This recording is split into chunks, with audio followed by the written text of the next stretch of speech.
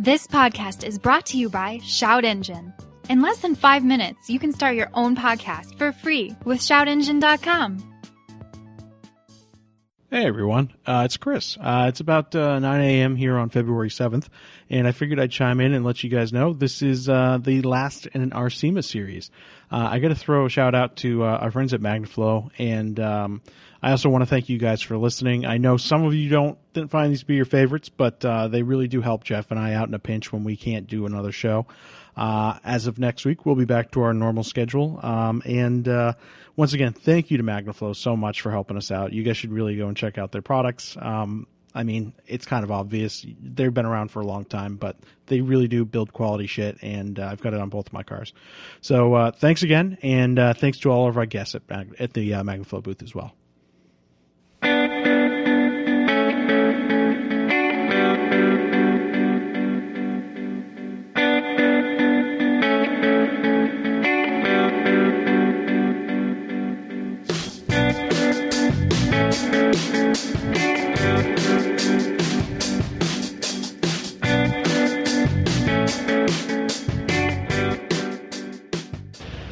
Live once again from SEMA 2017, right in front of MagnaFlow on their stage. We are doing the SEMA podcast. This is Hooniverse. Dan Sandberg from Brembo is our guest once again. You were a pleasure to have on last year. Well, welcome back. Yeah, well, thanks for inviting me back. I thought this booth would be a little quieter with the MagnaFlow, right? Yeah. You know, the funny thing is you say that, and there was actually a lot of consideration for acoustics put into it. We just kind of didn't anticipate somebody blasting us from across the way. Yeah, a lot of fun here at SEMA this year. You know, to me, it looks more crowded than it's ever looked. I don't know how you see it. Yeah, well, you know, the funny thing is I don't even get to see that much of it because I'm here either kind of managing the stage or doing my own shows. So I get to walk around a little bit. Did you get to peruse the aisles a little bit? Or? I did. Yesterday I got a little bit of a chance. You know, like you, I do an internal podcast. We talked a little bit about that. And we communicate with our employees that way. And our employees love to hear from our customers, which is one of the things I always say, right? Listen to your customers. So we have podcasts with different customers, and that could be anyone from like Jim Campbell, you know, head of performance at GM, to Jay Leno. Or Tanner Faust, for example. So we do the users and guys who really look at our stuff, and it's interesting. You know, sometimes we get some very, very candid comments from them about what we could do better or what they're looking for from a product side. So, I mean, that's good to hit the employees directly then, because they know that it's not getting filtered through you guys first, and they're getting the honest opinion. Exactly. You know? And then maybe that's a little bit of a motivator for this department. Maybe you guys need to do a little better this time. Well, you know, and it is. But I have to tell you, I mean, we have gotten really spectacular feedback from a customer standpoint. From an employee standpoint.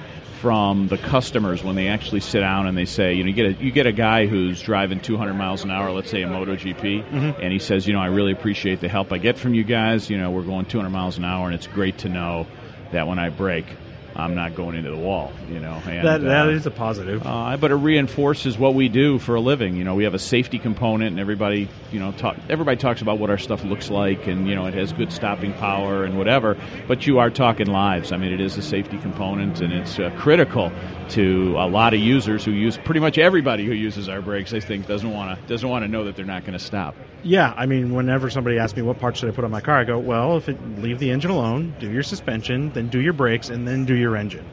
That's true. I mean, I'm sure you would like to see the brakes before the suspension, but the promotional commercial side of me says yes. The technical side of me says no. We like to know what the heck we're stopping. Yeah. So it'd be good to know about the engine. But it's good that you guys have that internally, just because in an organization the size of Brembo, you know, and I've certainly worked in companies that large, is you can start to feel like a number. And this gives you a little more perspective on, you know, once again, like you said, direct feedback from the client. So it's nice to get that kind of personal touch to it. Well, you know, what we noticed, to be honest with you, is I have a pretty good management team. You know, we have about 10 to 12 guys who, more or less report directly to me. We communicate very, very well. We talk about stuff. So our systems guys know what the disc guys are doing, know what the aftermarket guys are doing, know what the motorcycle guys are doing. You know, all of our 5 business units are pretty much intertwined on the management side. But what I started to notice is I'd go out to the floor, or I'd go out and talk to people, or I'd have other meetings I'd attend, and I'd talk about something, and I could see some of our people didn't know. So at the second layer, a lot of the things that were going on in the company, a lot of the challenges we had weren't really getting conveyed, at least weren't getting conveyed in enough detail that people really felt that they really understood what's going on. Right. So I said, how are we going to, we got to cut through all that, that maze, and I want everybody who's rowing in the boat to be rowing in the same direction. So you have to find some effective way to communicate. I know when I go into, because I've done a lot of consulting work over the year on technical stuff, and it's, people come in and they go, well, I want you to do this little thing, and it's very hard to kind of make the considerations for your part of the project without knowing what the bigger picture is, which, when it comes to something as critical as safety components, I'm sure that's super, super helpful. To me, I don't know what you find. I mean, well, you're in the podcast business, so you know what really, and that's why we went to a podcast format, is because we felt that people don't want to read. I mean, we have a newsletter, it's pretty, it's got a lot of pictures and whatever, but at the end of the day, they look at the picture. We're in a very active media world, and I said, let's do a podcast. They can download it, they can take it home with them, they can listen to it. A lot of people listen to it in the car on the way home. They got that commute. Well, and it certainly beats sitting in a conference call, where the conference call type, meetings where you get the quarterly update from the execs. I've sat in those. Doesn't work. Yeah. Everybody's doing their emails. Everybody zones out. Exactly. And so we get a lot of feedback, and then as a suggestion of our employees, they said, "Hey, can we hear from our customers?" I said, "That's a great idea." Right. So it's amazing. We've interviewed some really, really great people and very, very interesting stories. Tanner's story is a great story. Tanner's always got a story. Even Jay Leno was an interesting story, because I found out the reality of it is Jay Leno is really more of a car guy than he is an entertainer. He is a smart guy when it comes to cars. He really does. He's not just one of these guys who just collected a bunch of cars. Encyclopedic. He may not be as hands-on mechanically as some people are, but and sorry about that. We had a minor technical hiccup. GarageBand did something that I've only ever seen once in the 7 years I've been using it. Did we lose anything in the background? We lost absolutely nothing. Oh, okay, good. So we'll pick right up. I think we lost maybe 2 seconds of discussion. Sorry, Jay. So you were saying, Jay, it's... I think you were saying he's encyclopedic, and I agree with that. Yeah. I mean, I don't know too many people that know how to start up a Stanley steamer. True story. Yeah. I don't know how. Do you? I only know roughly from watching Jay do it, and at that point, almost burning the hair off his head. Which, if you're dealing with liquid petroleum running through a heating system. Did you see his rollover? That video where he rolled over? That was hanky. Oh man, couldn't believe that. That was entirely on the driver. But he was still funny after it. Did you notice that? Those guys got very lucky coming out of that one. But yeah, Jay just got up and started cracking jokes. Yeah. Was. I give him all the credit in the world. There's not too many 60-year-old guys that'll go and get in a wreck like that, get out and be like, let's start making jokes. But anyway, so it's been a very, very effective tool for us, and we're going to keep doing it. We just have to give a little variety in it. Just out of curiosity, you ever take Q&A from the employees? We have an open email, so at the end of each podcast, we say if you have questions, comments, or whatever, send it to our podcast. At, that's kind of how we handle things. You know? And we get comments. We get I don't want to pat ourselves on the back too much, but our team gets a lot of kudos and thanks for bringing that guy on to talk to us. We really like that. I mean, frankly, it just sounds like a very nice, open corporate culture at that point. We hope so. That's the idea. I talked to a lot of people about podcast stuff, obviously. And I've maybe had 2 other big companies approach me about, we want to do something internally, and that's it. And they didn't even follow through. So. Well, and to me, at the end of the day, I think it's important that, that I show the passion for the business. I mean, I love working at Brembo, all right? I love the products. I love the people we're dealing with, and not just the people, who are paying me my money every day. Right. But I love working with the staff that we have and the people, and there's nothing wrong, I think, with showing the appreciation, showing that enthusiasm for the company, because I think we're not just a pretty caliper. We're a very nice, we're a very great, very, very good company to work for. That's encouraging to hear. I mean, so beyond kind of insider stuff in the company. Yep. What are you guys showing off this year that may be attention grabbing? A couple things I think that I'm happy to say that we do, and that is we finally have a product that I think has been developed for the big trucks, that are out Ooh, there. That's interesting. I didn't even think of you guys. We talked a little bit about it, I think, briefly in the podcast last year. But we were designing with a GM. First, we took a look at a lot of their trucks, and we have this what we call a K2XX kit. But it is a kit that you can get in the Chevy Performance catalog. Is that the one like big 15-inch rotor or something like that? It's big rotors. Yeah. It's big calipers. Yeah. And the Chevy Performance logoed type thing. And they go on Suburban, Tahoe. We've seen them on Escalades. And they're continuing to qualify a number of our parts for kits on their vehicles. So we have Camaro kits and things like that. And it's not just, and this is something we talk about a little bit with GM, but, they like it's checkbox option, for example. So if you buy your truck, you just check it off and the dealer can put it on, or you can buy it after. And it comes why with not? hardware. I mean, it's all modular, right? Yeah. So you can buy it after. It comes with all the hardware. It comes with instructions. I wouldn't do it. I mean, I would let the dealer put it on.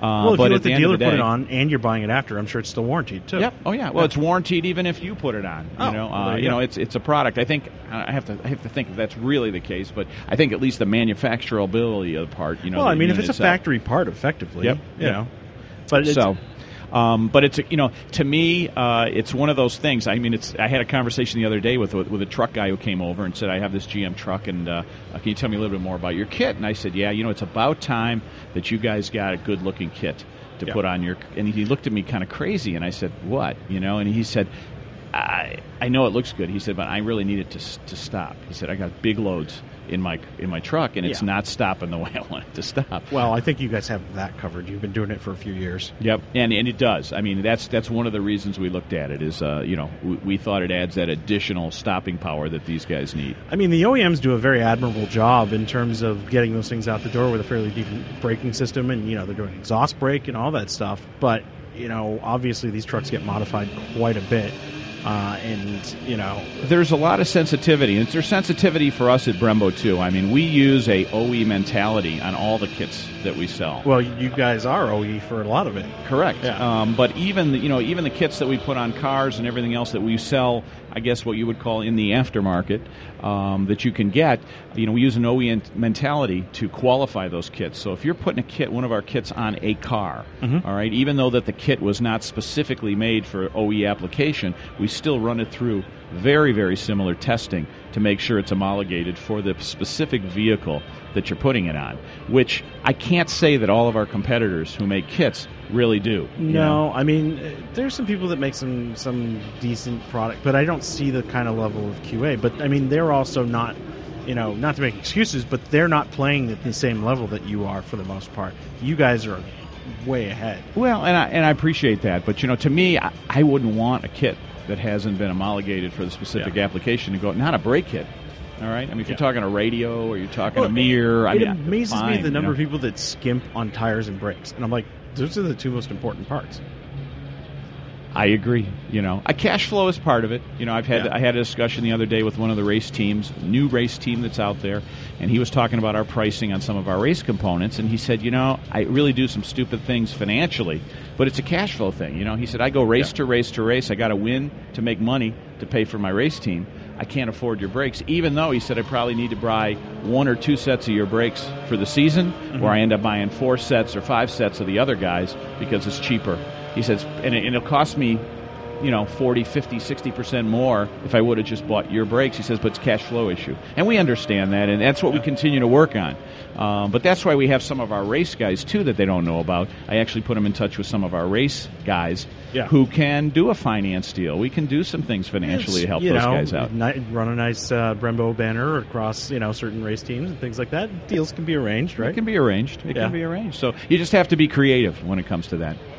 Yeah, I mean, that's the way it is with everybody here for the most part. Everybody's willing to work, especially with race teams and people like that are going to give them, a lot of positive coverage. That's why you go to these shows. Right? Exactly. I mean, you should have that contact with your customer. Yeah, it's really key, and of course, then that keeps your name nice among the performance crowd. Although I don't think you're going anywhere anytime soon as far as high regard. I mean, you're on everything now. You're on absolutely everything for the most part. We try to be. There are a lot of, but there, again, in a market like we're in right now, in an economy like we're in like now, there's always new guys. So you got to keep your eye, got to have eyes in the back of your head, even though sometimes you don't want to look back. So I had a conversation with a friend of mine he runs Motor Affair podcast, which will actually be recording a little after us. And we were talking about carbon ceramic stuff last night. What is the barrier to actually keeping that from coming down to a less expensive level? Because obviously we're seeing it on BMWs, we're seeing it on the high-end Chevy stuff, but it's not filtering down quite yet. Where's that barrier? Capacity. Just manufacturing capacity. Manufacturing capacity, I'd say. Look, the materials themselves are expensive, more expensive. Yeah. But the manufacturing process for, first of all, carbon, right, which is not the same thing as carbon ceramic. Right. All right, but it's similar. And carbon ceramic is a much longer process. I mean, carbon is a very, very long process, but carbon ceramic is a longer process, more complicated process, and capacity. Now, I will tell you, Brembo is doing some things to hopefully improve our capacity and the manufacturing process for our carbon ceramic brakes. So maybe someday, 5-10 years out, we'll see that in a Camaro SS or a Mustang GT or something like that. Well, you can get those packages now. Now you're talking about I'm regular talking about production, right off the line, yeah, and not in the top tier models. Well, and it's. I get the question a lot is, what do you see really coming up? And we do see a lot bigger adaptation of carbon ceramic in the future. But I agree with you; it's still not within the reaching power of a lot of people. But I will tell you, from a pricing standpoint, take a Chevy Corvette. You can get an option there, which I think is like $5-6 grand for carbon ceramic, which I would never 10 years ago. I would have told you that you'll never see that. I mean, it's funny. You can see factory takeoff kits off the last gen ZR1, of your making that are effectively brand new on eBay, like $6,000-$7,000. Yep. Some race team gets it and they want to go to a bigger setup, and it goes out on eBay. The original ones, and that's a steal at that kind of price. And it is a great brake. I'm lucky enough to have a car that has carbon ceramic on it. What are you driving now? Well, I have a Porsche. Okay. So, and I have this carbon ceramic brakes, and the PCCB setup. It's a. Do you personally even bother switching out to a higher tier? Or are you just like, nah, that's good enough for me? We're making these. I trust them. They're change fine. The color. Yeah. So I did change the color. I went from yellow, the yellow caliper, to the neon green caliper. What color's the car? White. That would look good. It does. That or with a dark gray, that would look really good. It's funny about it is the yellow looked great, but the bright greenish yellow that you've seen, you can see it on the 918, very similar color. Yeah, to be honest, I'm not the biggest fan of that color on that. But really pops. It's really good branding, though, because everybody knows that's the PCCB setup. Yeah, and if you look at my car, I mean, it's got those calipers and it's got license plates that says brake hard. So that's good. It works. What spec is the 911? Turbo S. Oh, yeah, that's a dope car. Yeah. What year's yours? 17.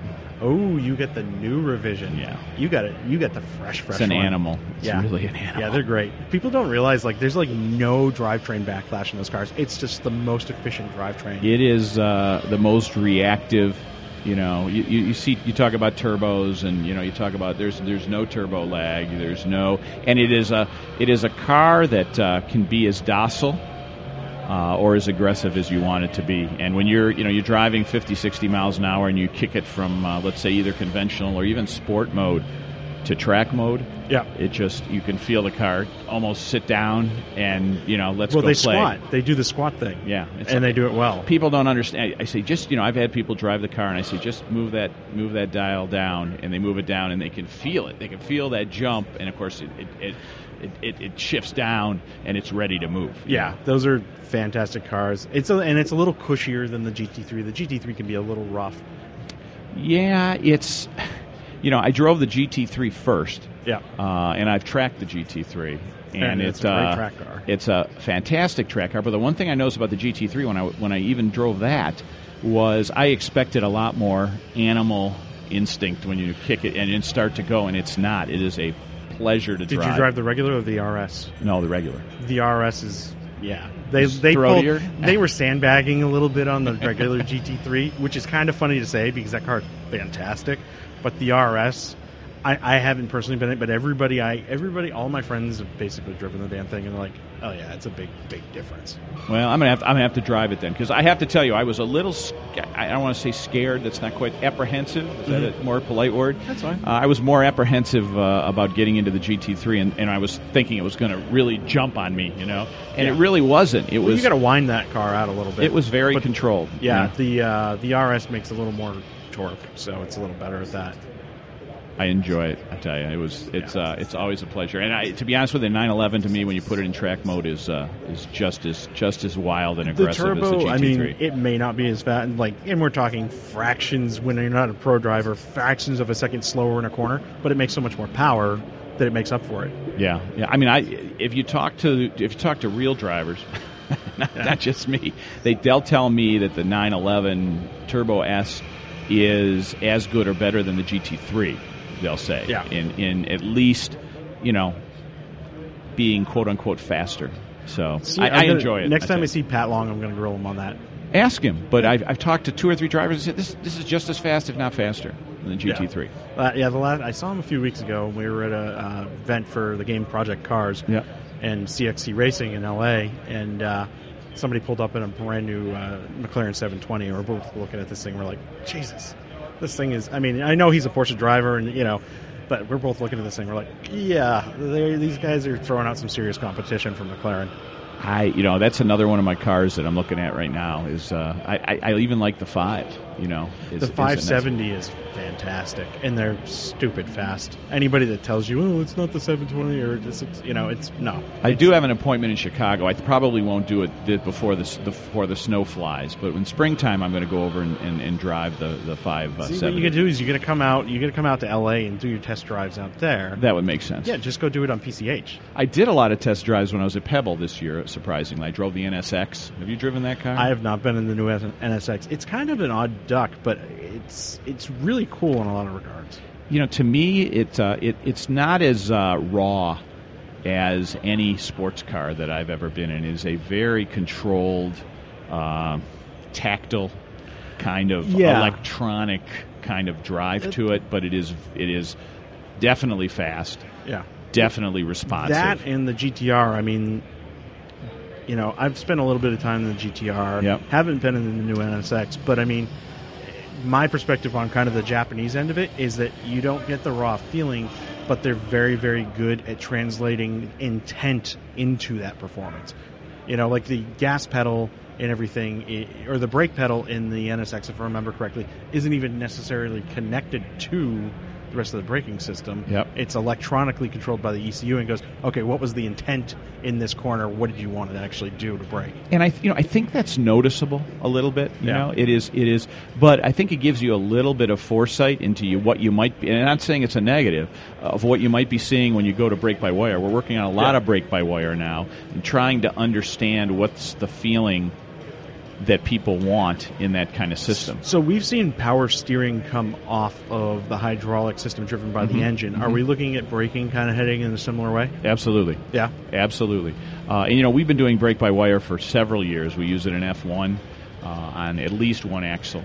And there's a couple advantages to it. Obviously, responsiveness is one thing we're seing. All right, in a race car, instant brake bias electronically, right? Yep. That's so cool. you're gonna see a lot of we think we'll see an improvement in safety just because of responsiveness. So if you need to brake, you hit the pedal, you get instantaneous. Now you don't feel it, but you do get better braking. All right, number one. Number two, you get adjustability. And it's infinite. That's the nice thing is when we go electronic, you can do whatever the hell you want. You want a soft, cushy pedal? Fine. Yeah. We do a lot of the adjustments for master cylinders and stuff like that for all the drivers. I call that Camry pedal. Exactly. Yeah. You know exactly what I'm talking about. Yeah. So, when you take a look at that, imagine, now you adjust regular track or sport or whatever, and then track. Now you can do this. Now not only suspension changes, not only your shift pattern changes, but you can adjust your braking to be more tactile, more harder, or if you like to ride the brakes, soft, cushy. And I'm imagining at that point too the the vectoring systems at that point, like Honda's SH all-wheel drive, are probably you've got a little more resolution on those sensors that you can actually even use the brakes to pivot a little better than previously, right? It's, you're talking like a lot of the guys that I talk to, drivers who say, are you going to be able to do this? Are you going to be able to do this? I'm thinking they want to, for right turns, can we change all change everything? So it's to me, it's very, very interesting.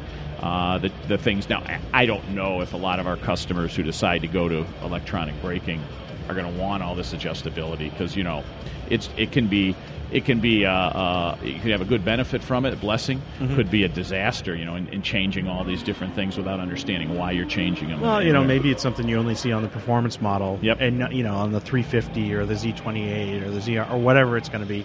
But you don't get that on the regular one because it's very driver intent. It's like the new ZL1 LE. Yep. That is not a good car for most people. It rides rough, but that's on purpose. Yep. Yep. Well, it's got a different purpose, for why it was sold. For somebody that wants to beat the hell out of it on track. One thing I would recommend, I tell our engineers this a lot when we're talking, I said you definitely need to have a reset to factory defaults if you're going to start playing with that. Yeah. Because, it's no different than our manufacturing process. Once you start changing 15 different parameters, you never get them back in line. I'd almost like to see just kind of a very, very simple, 1, 2, 3 button where, maybe 0 takes you absolutely back to factory, and then 1, 2, and 3 are pre-programmed as you would have liked them. I want the suspension here, and the shift points here, and the braking here, and then 2 is a separate. I think that's the way to do it. Or you do a 1, 2, 3 with factory suggested settings, and then you maybe give them a custom setting aside. But I would not just open it up. I think I agree with you. I think you have to do that. You just can't. Not everyone truly knows what they're doing. Oh, that and the other times is sometimes you get into a car like that and you just want it to be soft and easy rather than going like you're going to a canyon or a track day. Yeah. Yeah. I know. I certainly do that. And like my little Fiesta daily driver, I put that in as comfortable as mode as possible, as lazy as I can when I'm driving in LA traffic because I'm like, I don't need the performance right now, and I just want it to be smooth. How do you feel about autonomy in the vehicle? It's interesting because I talked to a lot of drivers. You talk to like a Tanner Faust. You talk to MotoGP riders that we'll talk to, and you talk to guys who obviously drive for a living. I don't really see a lot of those guys really buying into the autonomous world. But do you see any benefit in it other than commuting a long distance where you want to sleep in the back of the car? I will tell you, I have been in one of the new Teslas with the computer vision system and everything, and that's a nice ride to work. That's a nice ride to work in the morning where you don't really have to put that much thought into it and you're half asleep. And it's, I think, frankly, for a lot of people. Do you hold the wheel or you not hold the wheel? You only have to touch it every once in a while. That's it. Yeah. It's most. I know people that literally drove across the country, and I can't remember what the little hack was that they did, but they found a way that basically it was like balancing a little weight or something on the wheel, and it was enough input that basically just drove itself almost all the way from New York to California. I don't know. I like to drive. I do too, but I think that there's room for both. I think there's absolutely room for both. Is that on the Tesla, you don't have to have that on. Yep. You can turn it off, and I don't find that to be a bad option. I'd love to have one of those just kind of the commuter car. Now, have you driven the 3 yet? Model 3? No. I don't really think anybody has yet. I could be wrong. No comment.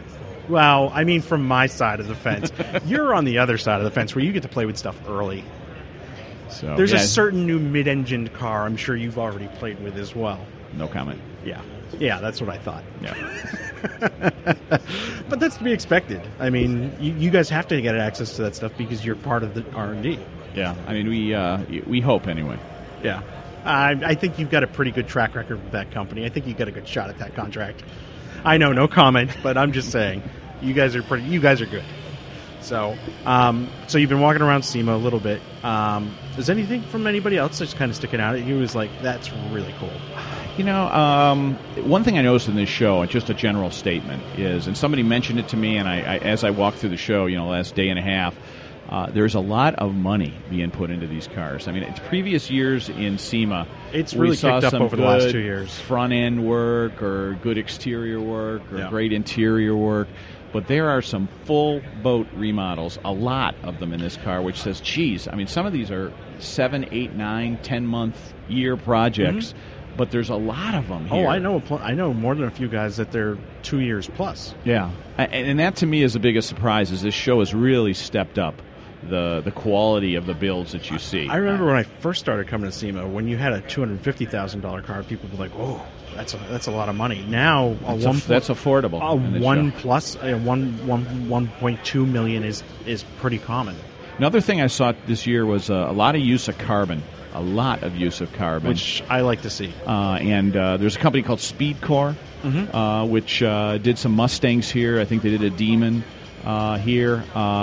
Beautiful. I mean, not just wildly exotic with huge flares and whatever, but very subtle accents. But they have like a complete Mustang. If you go up to the Ford booth behind us here, over on the right side, you'll see this Mustang convertible. They put carbon seats in it. They put a beautiful interior, like a leather interior over the carbon. I wish I could sit in it because I'd like to see how comfortable that is. I'm guessing you could make a couple calls and probably sit in at a later date. I can do it. Yeah. But at the end of the day, I thought really, really beautiful work that they're doing, and it's still a Mustang. You know, you don't look at it and go Mustang body. Let me go look and see what that is. I mean, it looks good. Out of all the manufacturers here, I mean, obviously Ford and Chevy have the biggest presence. Yep. And as great as like Chevy's showing off all their new product and then GMPP stuff, but frankly, Ford does a better job of showcasing their modified stuff. Yep. They do a really good job, and I mean, you can go and gawk at that stuff for an hour alone easily.